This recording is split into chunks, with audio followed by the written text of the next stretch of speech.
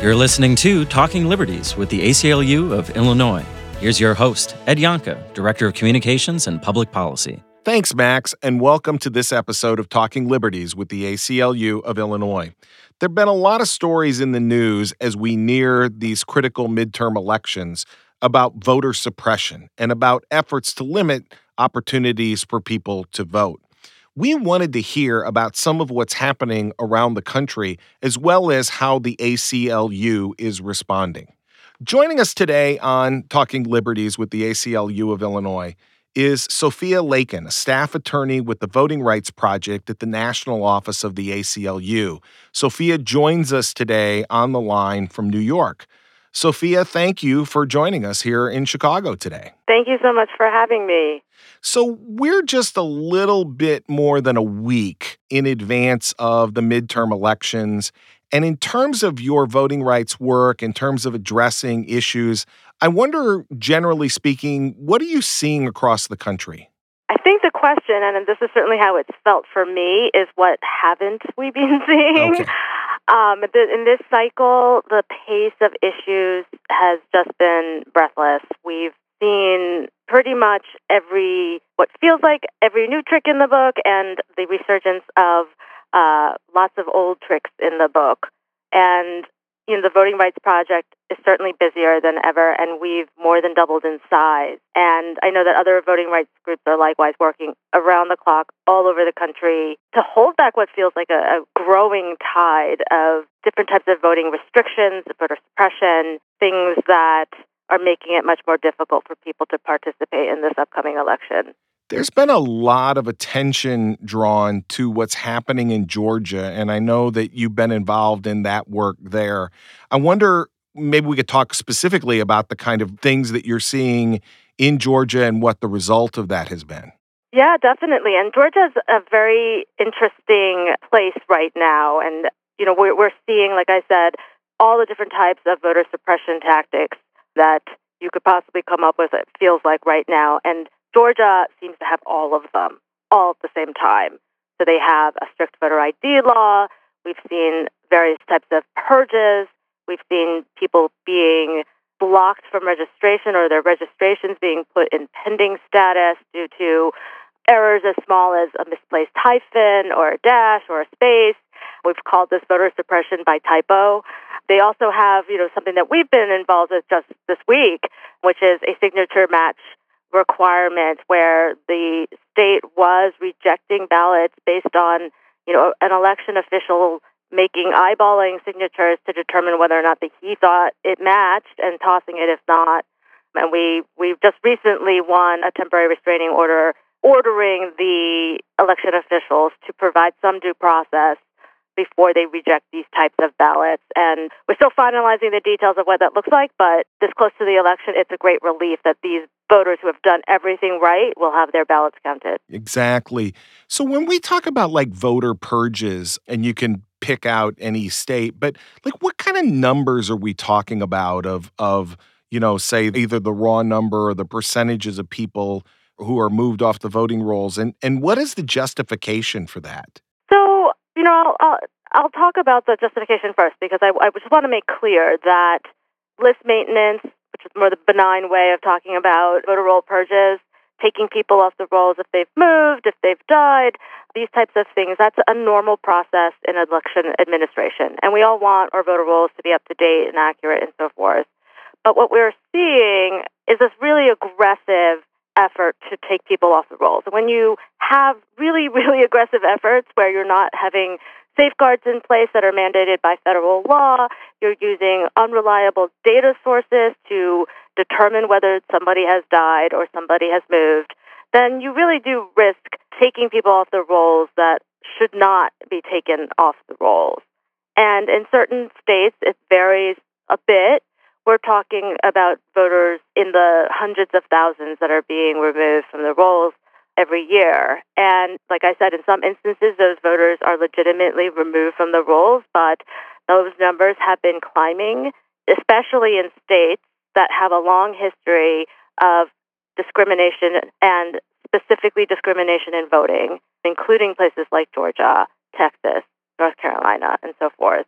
that confluence of events, the rise in purging, more aggressive purging where you're likely to make more mistakes and not protect voters, as well as that happening in places that have a history of voting discrimination and were recently released from having to go to the federal government for approval before doing such things as changing the way that they purge rolls and making it more aggressive in terms of removing people. That's really concerning to us. So the other issue that you talked about that we're seeing in Georgia is the issue of the exact match for voters who are submitting mail-in ballots. And I wonder, what is the standard for an exact match for a signature? Are the election officials really able to say what that is, or is it literally just the perception or the judgment of a single election official? So it probably varies a little bit county to county from what we heard in court papers in Gwinnett County, where there's been a lot of concern because it's a population that's a growing minority population in that particular county, and the rejection rates have fallen disproportionately on voters of color there by a large margin. They've indicated in court papers that it's not just one person, it is more than one person. However, I'd emphasize that no matter how many people, and we have an expert who's worked in signature match cases all over the country and in hundreds of them internationally and so forth, and his opinion about that is no matter how many lay people who have no training whatsoever in how to look at signatures and understand natural variations that might occur, it doesn't matter how many people you have looking at that. Mistakes are going to occur, and they're always going to occur at a much higher rate in falsely determining that some signature doesn't match rather than the other way around. So in other counties, there may just be one individual. Statute doesn't require it to be more than one lay individual with no handwriting expertise. That's amazing. One of the other issues that you mentioned was the use of unreliable data in terms of striking people off the voter rolls. I think people don't often understand, where does that data come from? What lists are used to cross-reference voting rolls in terms of purging people off of those rolls? So there are a lot of different sources that states can use to determine whether or not an individual possibly moved, if they died, their death records, vital statistics records, criminal records in places that disenfranchise voters while they're in serving time for a felony or even afterwards.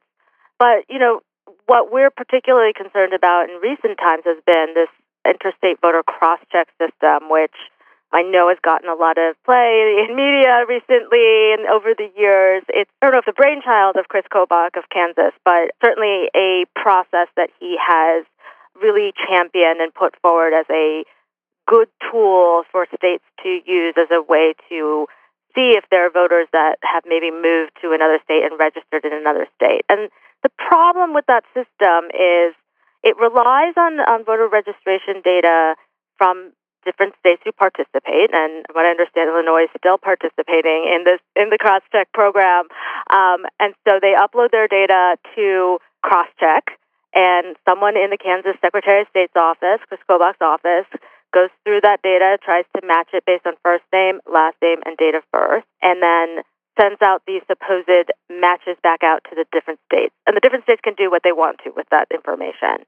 And the problem with that is matching voters based on first name, last name, and date of birth is extremely unreliable in terms of finding two people who maybe match but aren't actually matched. It's surprising, or maybe it's not surprising, that a lot of people actually share first name, last name, and date of birth.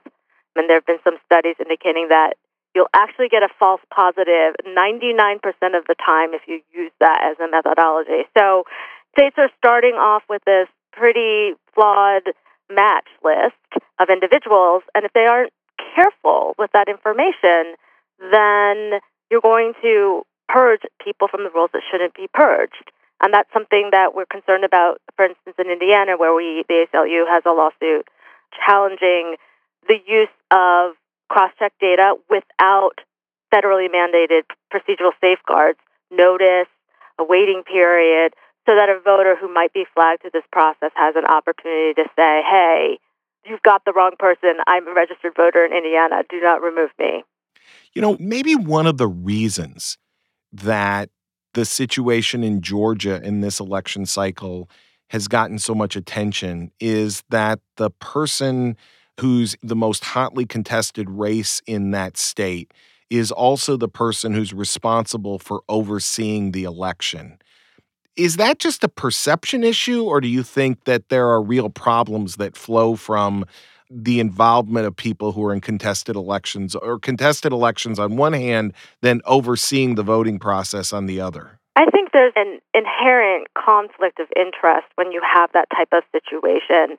And, unfortunately, the way that we run elections here, some of these secretaries of states who are in control of election policies and rules and procedures, and even if there are statutes on the book that are fine, how do they implement those in practice? Those are partisan positions in many states in this country, and that is troubling, especially when you have that person also on the ticket for a race. And what's troubling, in Georgia, and I think this is a concern that's been raised many times, is Secretary of State Kemp has been overseeing some of the largest increases in voter purges in Georgia. He is overseeing this exact match issue that we've talked a little bit about, the disenfranchisement or voter suppression by typo. He's implemented and enforcing a lot of different other types of things that essentially allow him as Secretary of State to carve out and slice and dice the electorate to make it more difficult for certain types of voters to vote. And that's a perversion, I would say, of how democracy is supposed to work. Voters should be electing their elected officials, not elected officials being in charge of choosing, who their voters are. And we're seeing it, obviously, in Georgia. I think it's an issue also in Kansas, where Secretary of State Chris Kobach is on the ticket in a very close race in Kansas. And we're seeing issues that sound similar in terms of elected representatives who shape the laws, who shape the policies, putting in place these different types of voter restrictions that do fall disproportionately on certain types of voters, voters of color, young voters, poor voters, elderly voters, voters with disabilities.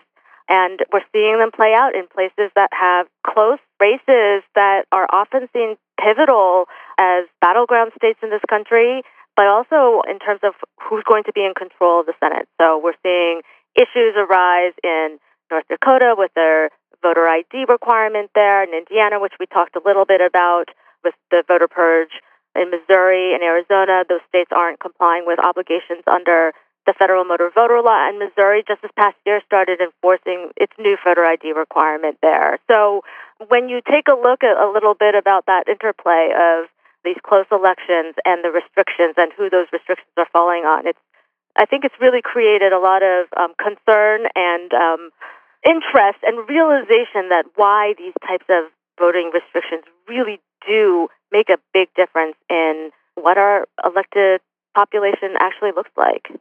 So you had mentioned earlier that Georgia is one of the states which no longer has to go to the federal government for approval, in order to make a change to its election system because of a Supreme Court decision, Shelby County versus Holder. So is that sort of weakening of the Voting Rights Act, is that leading to a lot of these activities that we're seeing across the country? Most definitely. And as I said sort of at the beginning, that's not just in the substance of what we're seeing, sort of more egregious, I would say, types of restrictions, but also just in the sheer volume of suppressive tactics that we're seeing in different places. And for example, I can give you just one very recent example that probably highlights the issue we're facing here in the aftermath of the Shelby County decision. But in Randolph County, Georgia, and Georgia was a state covered by the Voting Rights Act, there was an attempt to close 75% of the polling locations in that particular county. And that's a change that would have, prior to Shelby County, required approval from the federal government before anything could happen. Randolph County is a rural county in the Black Belt. It's disproportionately African American and disproportionately poor as compared to the rest of the state. So the impact of those closures would have necessarily disproportionately fallen on Black, poor voters in the state. Ultimately, through a lot of advocacy, mobilizing community members, great communications work, of course, a threat of a lawsuit that we had prepared and were ready to go. We were able to get the county to back down. That was a victory, but it took a lot of resources. And this is just one county in a state with 159 counties. And we know that there have been polling closures that are happening throughout the state of Georgia and elsewhere in the formerly covered jurisdictions. So that's just one example of the type of thing that we probably would not have had to deal with, because that change maybe wouldn't have ever even been thought of under the pre-clearance regime, because why bother to go through that process if you know it's going to have a discriminatory effect? And now we're seeing again and again in place in county and county over and over again. And voting rights advocates are spread fairly thin because of it, and we're doing what we can, but that's just an example of one type of thing that we're seeing. So as we look forward, beyond these midterms onto 2020 municipal elections and beyond, is there a fix for the problems that were created as part of the Shelby County decision? So there are a number of things. There certainly has been a fix proposed in Congress, a federal level one. It has not gone very far, as with a lot of legislation in our current system right this moment. But I would say that there are also things that can be done at the state level. And we are seeing some really great things happening, not just legislatively, but also a number of really great initiatives that are on the ballot this November. So, for instance, I would say one of the big ones that we have is the ACLU is, along with partners, supporting an amendment to the Florida Constitution to essentially allow individuals who were disenfranchised because of a felony conviction to regain their right to vote upon completion of their sentence. And this affects a lot of people.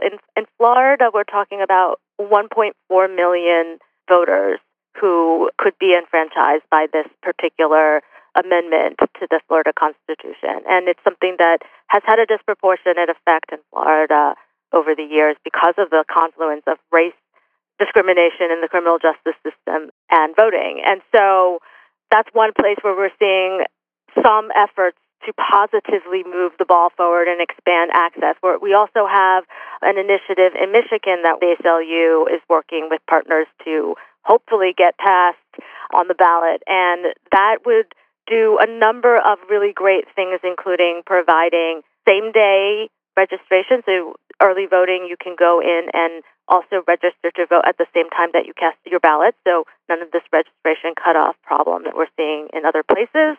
Also Election Day registration, where on Election Day you can also register to vote on that day. Another innovation there is no excuse absentee voting, which, Tuesday, a random Tuesday in November, or even the days leading up, can be difficult for some people to be able to cast a ballot, or if they have other reasons for not being at the polls that day. And being able to cast an absentee ballot is really a great way to expand access to the ballot.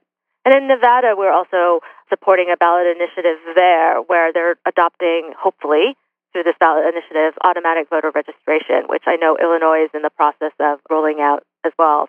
Exactly. And it's one of the things I think we're fortunate here in Illinois that we have the no excuse absentee voting. We have same day election day registration.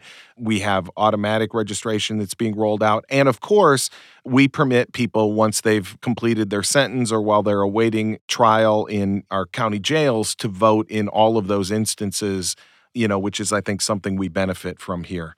Let me ask you one closing question, which is, as long as I have a voting rights expert on the line, what would you say to somebody listening to this if they go to their polling place on Election Day and their vote is challenged? What is your best advice of what they should do in that moment and in that situation? So what I would first say is that anyone who's listening to this before Election Day, if you have any concerns about what your rights are, that you should definitely check those. If you have questions, reach out to us here at the ACLU Voting Rights Project, reach out to the Election Protection Hotline, reach out to the local ACLU affiliate, and clarify exactly what you're concerned about. Things like, I think a great example would be accessibility of the polls for voters with disabilities that may have some questions about whether they can go vote in person at a particular polling site. But if on Election Day you find yourself in a situation where someone is telling you for some reason that you can't vote, number one, I would say look for an election protection volunteer and seek them out for their help. Sometimes they can just resolve it there for you, talking to the right people. Sometimes there are partisan monitors in the polling places themselves who also might be able to help you figure these types of things out, work with the election administrators there to solve it right there and then. You can also call the election protection hotline, the 866 Our Vote hotline, to find out what your rights are at that moment. And also, if you report that issue, folks monitoring the line will try their best to resolve the issue as quickly as possible as well. And it's a great way for us to get information about the problems that are systemic that we're seeing across the day when people are voting and so forth. And that hotline is live right now as well. And at the very least, it's important that you report what you encountered, even if you were able to resolve it after figuring everything out yourself. But the very important thing to do is never leave the polling place without casting at least a provisional ballot. No matter what they say to you, you can cast a provisional ballot. And at the very least, there's a way for us to say that that ballot was cast and that ballot should be counted. But if you leave without doing that, it's a lot harder to do anything about it. And to know. Well, Sophia, thank you so much for joining and sharing a little bit about what's happening around the country. Best of luck as we go into these last days before the election, and we'll look forward to talking about these issues in the future. Great. Thank you so much. That's our episode for today. Thank you for listening to Talking Liberties with the ACLU of Illinois. I really want to thank Sophia Lakin, a staff attorney with the National ACLU Voting Rights Project. I want to reiterate a couple of things that we heard today. First of all, if you live in Illinois and you are not yet registered to vote, you still can register up to and including registering and voting on Election Day. If you are challenged in any way at the polls, please insist on voting a provisional ballot. That ballot can still be counted. If you run into any problems, please call 1-866-R-VOTE. That's 1-866-687-8683. And if you're listening to us from outside of Illinois and want to know about your rights to vote, you can contact aclu.org/voter to learn more about requirements in your state. Talking Liberties is produced by Max Bever. Executive producer, Chris Olson. This episode was mixed by Matt Sorrow. Our executive director is Colleen Connell. Subscribe to this podcast and rate us. You can visit our website at aclu-il.org. You can contact us directly at talkingliberties@aclu-il.org. Until next time, this is Talking Liberties with the ACLU of Illinois. See you soon.